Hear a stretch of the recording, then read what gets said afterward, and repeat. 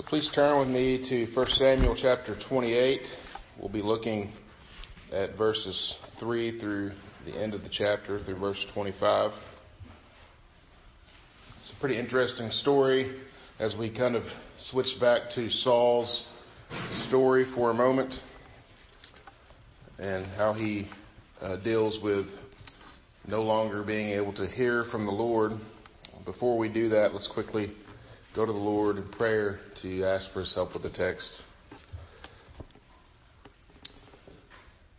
Our Lord Jesus, as we come to Your Word, we pray Your guidance through it and that You would show us Your authority in it and over it. You are the author of these words. They are Yours. They are binding on our lives. And so, Lord, help us to see them as such. Help us to not take them as just idle words or just an unimportant story in history. But these are Your words. They speak to us. Have them change our hearts. Have them convict us of our sins, and have them show us the cross. It's in Your name we pray. Amen. So as I read through this passage and considering the context, it made me think of when I was a kid and I was watching TV with the family or whatever, and you're watching like a baseball game or some sort of sitcom, and then all of a sudden there's this image that comes on the TV and it says, "We interrupt your regularly scheduled programming to bring you this important message." You guys probably remember that. We don't really see those anymore, I don't think, because Twitter and Facebook and all the different cable news and whatnot, but that was a big deal. When that happened, it would usually be the president saying something to us. Sometimes it would be like Dan Rather or whoever you decided to watch, and it was usually some sort of issue of national security. When that took place, it wasn't just to announce like who won the World Series. It was a big deal, like some sort of war was breaking out or something was going on that was a big deal. I went back and watched a lot of these announcements. You can see them. They're on YouTube. It's fascinating. And you usually see it's anything from like terrorist attacks to like this assassination of JFK, when Ronald Reagan was shot, all these different things that go on where they interrupted programming to come over and tell the people something important. It always created tension. It always was, there was always some amount of worry that went along with it. And again, now we have instant news, and there's no longer a need for that. The news companies are constantly vying to be the first to report something, and they do so via Twitter, and the world finds out almost instantaneously. And so news is kind of a different thing than it used to be. But this episode with Saul today in the text is very similar to one of those interruptions in regular programming. We were just involved in David's story, and it was an interesting story, right? It was a really good story. He was fleeing to the Philistine side. He was getting ready to attack Judah, or at least the Philistines were, with David by their side. And we were just told that David was going to prove his worth to the Philistine king. And we're like, is David going to turn against Judah? What's going on? We really want to know.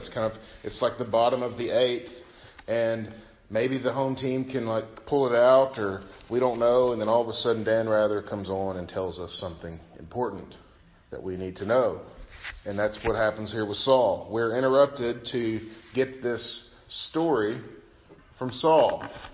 He's also fighting the Philistines, and we have to find out what's going on with him. And in this story, it just happens to be a very bad news for Saul. We are taken away from the quote-unquote main story in order to see something new and developing that has very serious ramifications for what goes on in the rest of this story.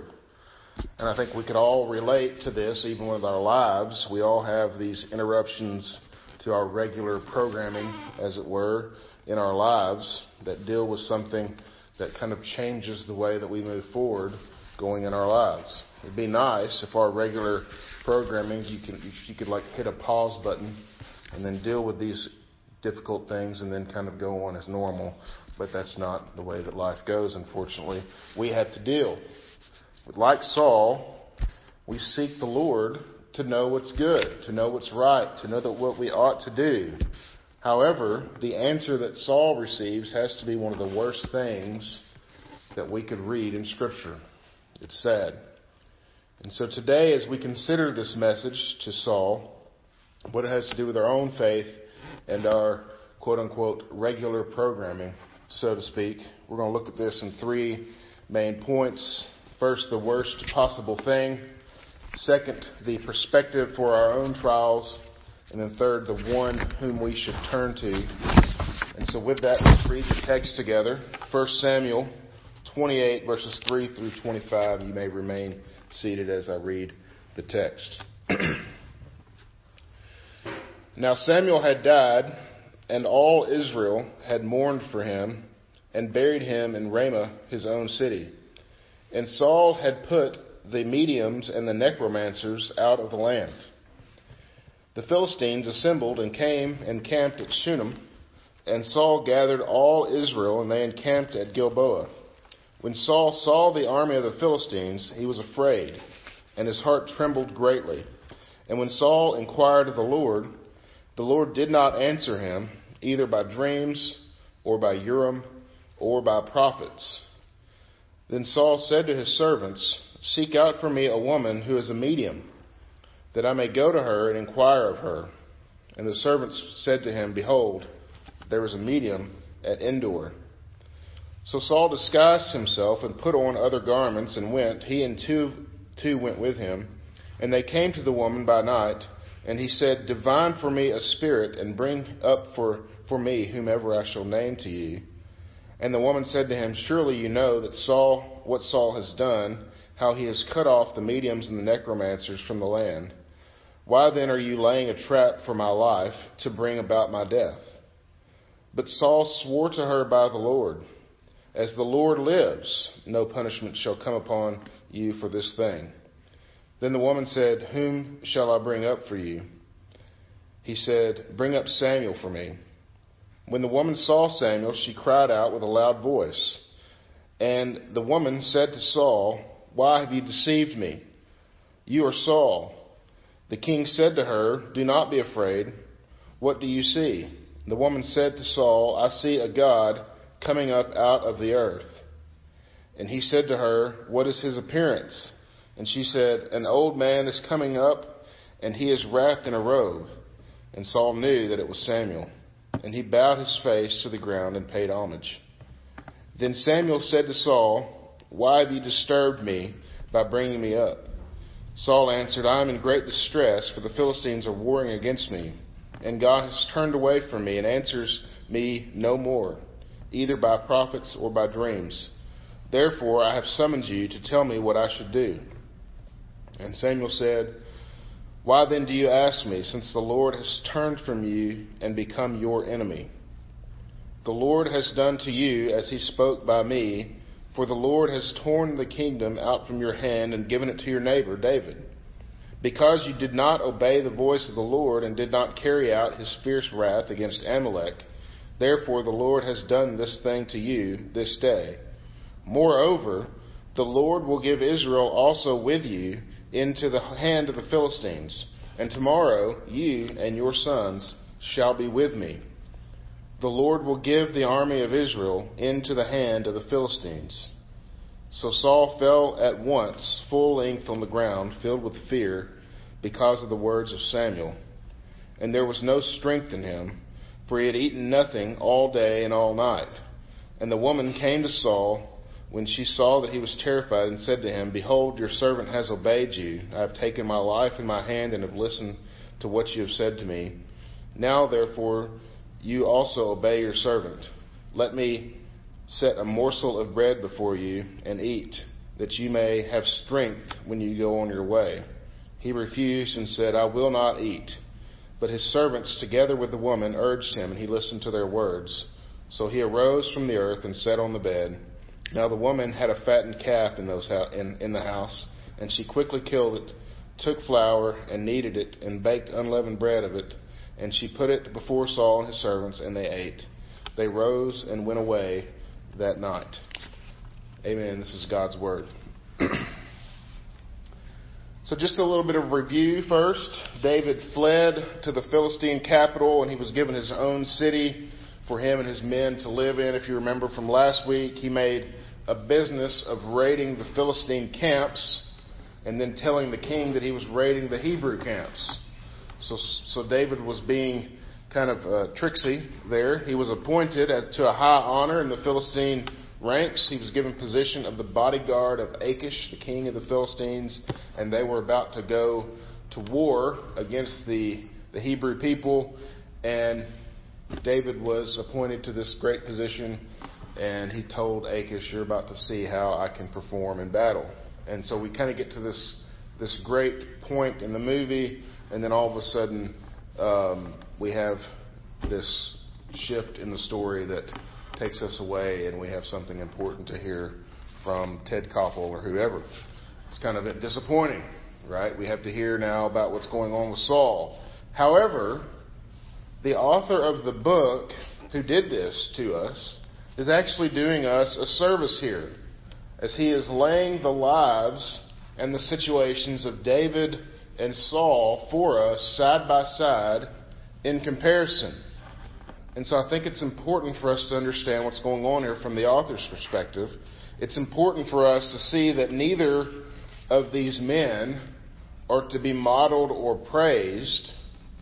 What we see is there's one who is seeking the Lord, and there's one who is seeking the Lord but cannot, but is thwarted. And I think it's a service for us because many times we aren't afforded this kind of comparison, especially when it comes to our own lives.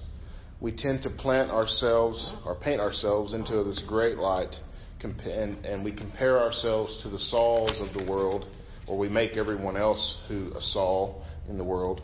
And so I think this text is helpful for us because it helps us to see that we are much more like Saul than we'd like to think. And so with that, let's go to this first idea, the worst possible thing. So first, we are reminded that Samuel is dead there in verse 3. I think this is to set up for us what is about to happen. Remember, we were told that Samuel died and all of Israel mourned. Well, we're told that same thing again right here in chapter 28. And then we're given this little idea that Saul has driven out all the mediums and the necromancers of the land. Also, again, to kind of set up the story of what's going on. This isn't a flashback. This is something that actually was going on. I think that's important for us to get to. This is a historical event. When Saul inquired of the Lord, what happened? Well, he inquired of the Lord. He was afraid, and it said that he was It said he inquired of the Lord, and the Lord did not answer him, either by dreams or by Urim or by prophets. And this idea of the Urim is this device that they use to discern the Lord's will. We don't know much about it, but apparently the Lord wasn't talking to him even through the Urim either. And so this is not an uncommon idea in Scripture, by the way. We read about the various psalmists all the time crying out to God many times, and God seeming very distant to them. Turn with me to Psalm 88. It's a psalm that we quoted from this morning. Psalm 88. And I want us to see this same idea from another source. It's not uncommon to hear people crying out to the Lord and not receiving an answer. And this is just one example that I decided to pull. I'm going to read verses 8 through 18 to give us the idea of what's going on here. Psalm 88, 8 through 18. You have caused my companions to shun me. You have made me a horror to them.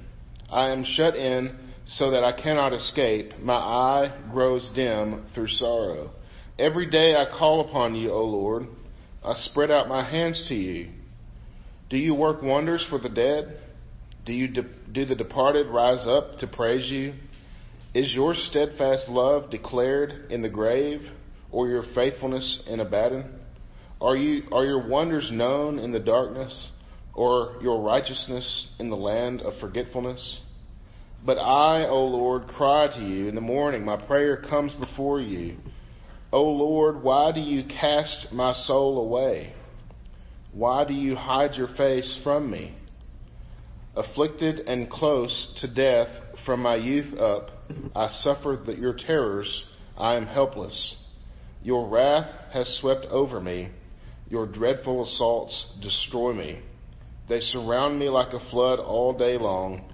They close in on me together. You have caused my beloved and my friend to shun me. My companions have become darkness. This is tough. This is a psalmist. This is one that the Lord decided that this was His word. This is part of the canon of Scripture that we should know and understand, and it should direct our lives. And here we read that the Lord is driving him away, that he seems to be destitute. From the Lord, from his perspective, the Lord has caused all of his friends to shun him, to not like him anymore. You know, you kind of get this idea, God, I thought you never left your people, yet I feel so forsaken.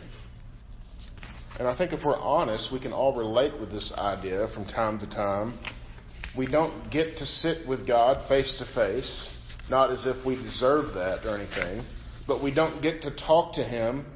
But so we cry out to God, we expect answers, we want answers, and sometimes it seems like we get the opposite of the things that we want. And so I think we understand Saul's feelings here. We understand what he's going through, right? He's afraid, he's crying out to the Lord, he's not receiving an answer. And so to that end, I think it's good for us to see that. But how he deals with those feelings, I think, should trouble us versus how we should deal with those feelings. Notice that we are told that Saul again drove out the mediums and the necromancers. Mediums and necromancers are people who dealt with the dead. Mediums talked with the dead. Necromancers rose the dead. And so he drove them out of the land. This was right for him to do. The Mosaic law forbids such activity, and by driving them out, he's upholding the law. This is what a king should do, right? We don't know what his motivations were. Maybe he's just trying to be good. Hooray for Saul. However, like most politicians, the law doesn't actually apply to Saul, even though he is making it. And so he is desperate for the word of God. He's desperate to hear a word from the Lord. And so what does he immediately do? He seeks to hire one of these mediums, a person who can communicate with the dead so that he can speak to Samuel, the prophet who had died and who had walked upright with the Lord for all of his years. And now Saul needed to speak with him. So he puts on a disguise. Remember Saul is the one that stood head and shoulders above all the Israelites. And now he's going to disguise himself, of course. Which would be really hard to do, I would think. But he disguises himself. He looks like this common man, and he goes into the dark places of the world seeking the medium. And he finds her, and she immediately senses something is up. Well, hey, wait, we've been told we're not supposed to do this. And Saul swears to her on the name of the Lord, which is interesting in the midst of his sin. He's even trying to remain somewhat orthodox here. He asks her to summon Samuel, and she does. Now, I think just an interpretive note, lots of folks, where she sees Samuel and she screams. A lot of people have interpreted this to mean that she was surprised that her own divinations worked, and that's why she screamed. After reading this again and again, and trying to kind of forget the times that I've had this taught to me, trying to leave my own tradition aside, I'm beginning to question that. I don't think that's what the text is actually giving us. I think it's more likely that she was shocked that she had noticed Saul at this point as who he was. I don't know that for sure, but I think it's a warning here either way. We shouldn't mess with these sorts of things. These mediums and necromancers and things like that. I think that they are drawing from a power that is not from the Lord. All power ultimately is from the Lord, but there are evil sorts of powers out there.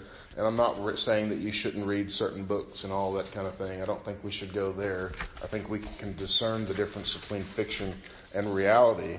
However, Scripture knows that there's a power here that's real and that we should avoid that at all costs. And this takes the form of lots of different things in our worlds, not just these crazy people that hide in dark alleys and talk to dead prophets. And so we just need to be careful there. If you have questions about that, we can talk about that after the sermon, but I did want to just throw that out there. So, Saul calls up Samuel.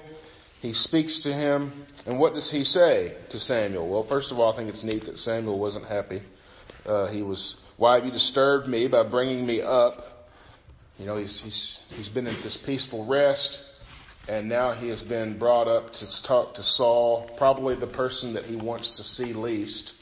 Remember their last interaction, Saul reached out for him and tore his robe.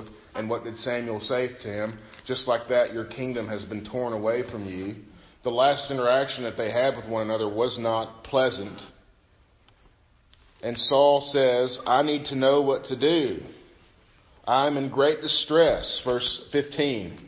I'm in great distress, for the Philistines are warring against me, and God has turned away from me and answers me no more, either by prophets or by dreams. Therefore I have summoned you to tell me what I should do. Maybe he forgot that Samuel was an upright prophet of the Lord. So what does Samuel tell to him? The same thing that he told him before. The exact same thing. He isn't talking to you, and this is a paraphrase, he isn't talking to you because he has turned away from you. He has become your enemy. He has taken your kingdom and he's given it to David. Because you didn't obey, he has done this, and now you and your sons are going to die tomorrow. What is Saul's response? Well, look at verse 20.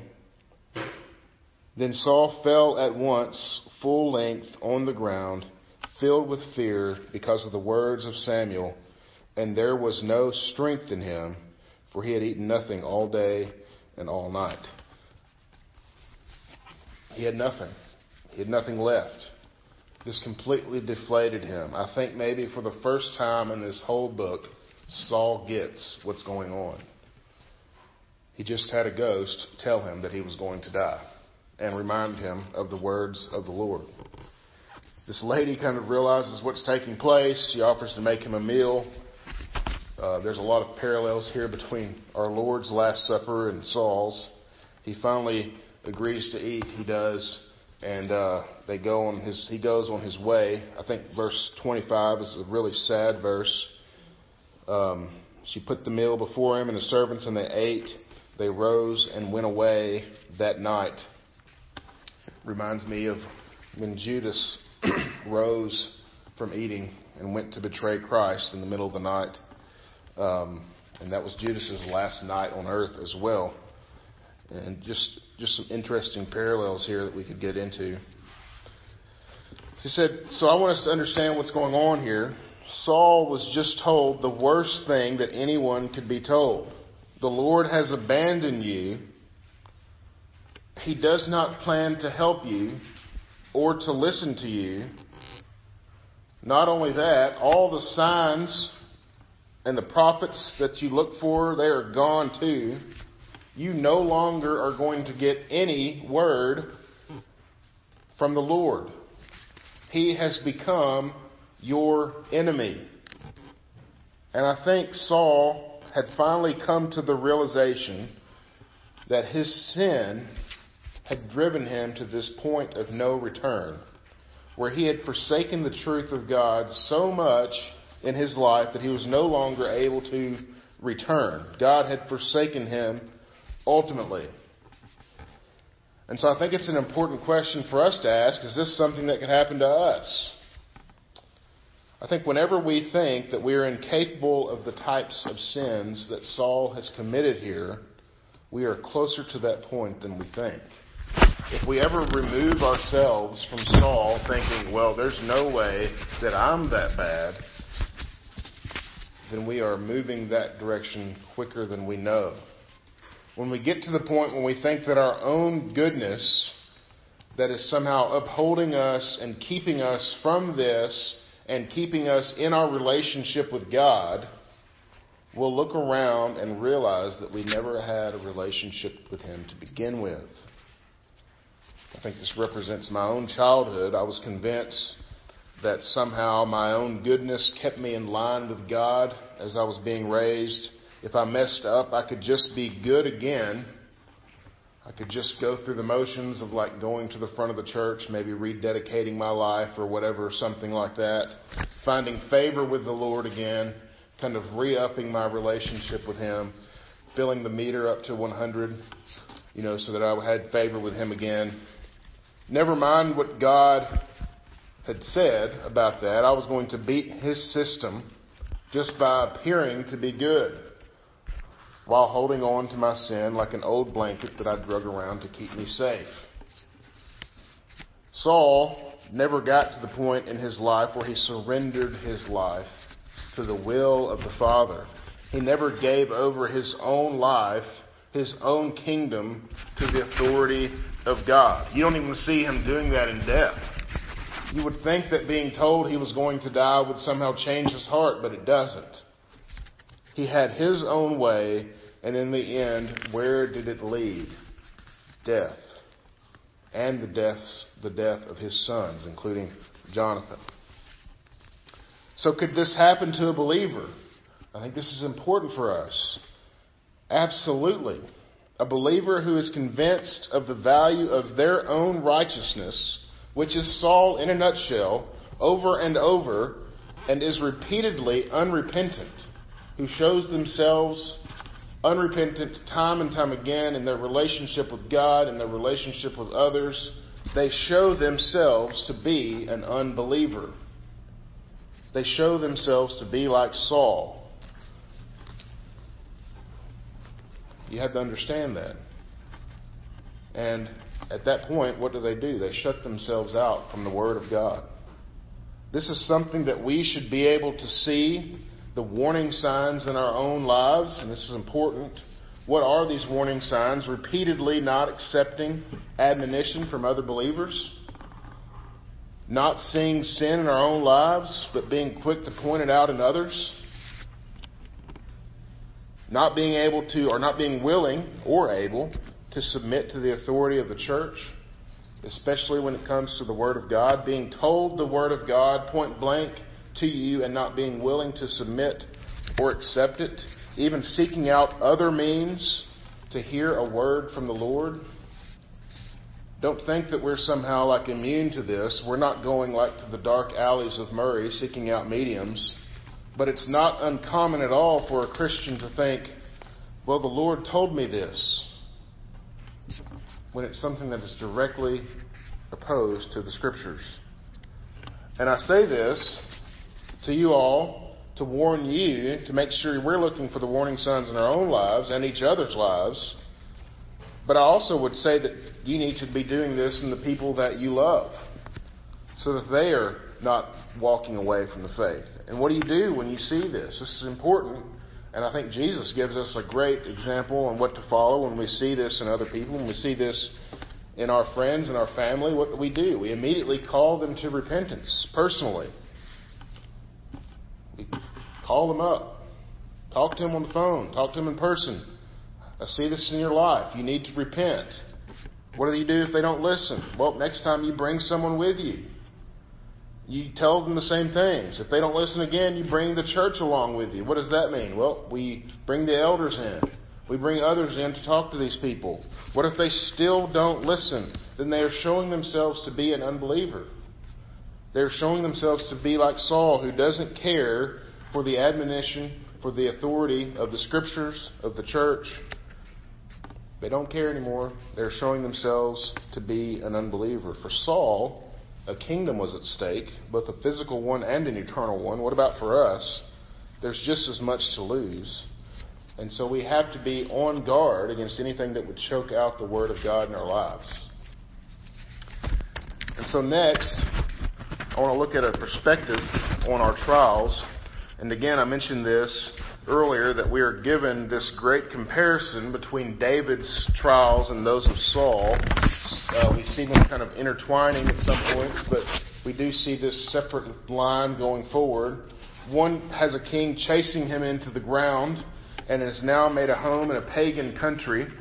The other has made an enemy of his creator and has lost the battle and will lose his final battle, physical, on the next day. And so as we looked at David's trials, and as we were going through David's trials and seeing, wow, David really has it tough, why won't Saul just leave him alone? I think it helps us to put what he's going through in perspective when we look at Saul's trial here. Even as bad as it could be for David, it wasn't close to the kind of trials that Saul was facing and he would face for an eternity opposed to his Creator. And so this helps us, I think, to consider our own trials, things that would even have us do something as silly as seek out a medium or hear from the dead. I mean, we're probably not going to do that. We might twist Scripture in order to fit our new sinful lifestyle.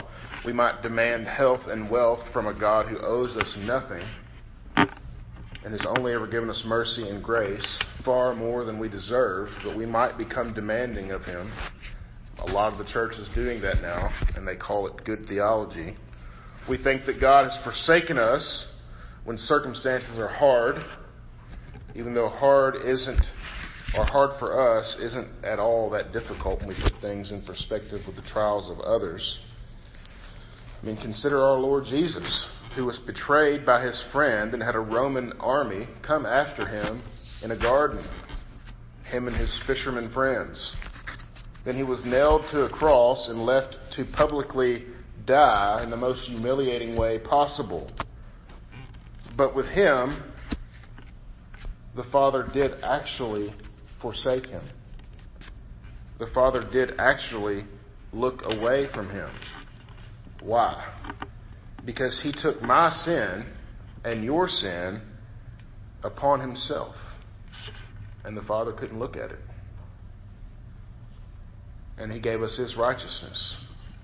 And so now how do we stand before him?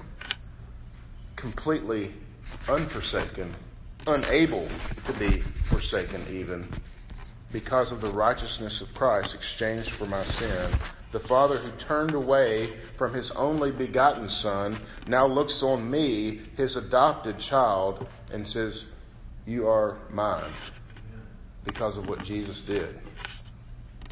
And so are we truly ever forsaken? No. Let's look at our trials in perspective. And I think that leads us to our next point, the one whom we should turn to. And so what should we do? How should we act when we feel forsaken? We read from the psalmist this morning in Psalm 88 that it's not abnormal to feel that way. What about when the Lord doesn't seem to be answering? The disciples felt that way, did they not? Read the Gospels over and over as the disciples were struggling. Even while Jesus was on the earth with them, Jesus would say things to them that they had no clue how they were to react to.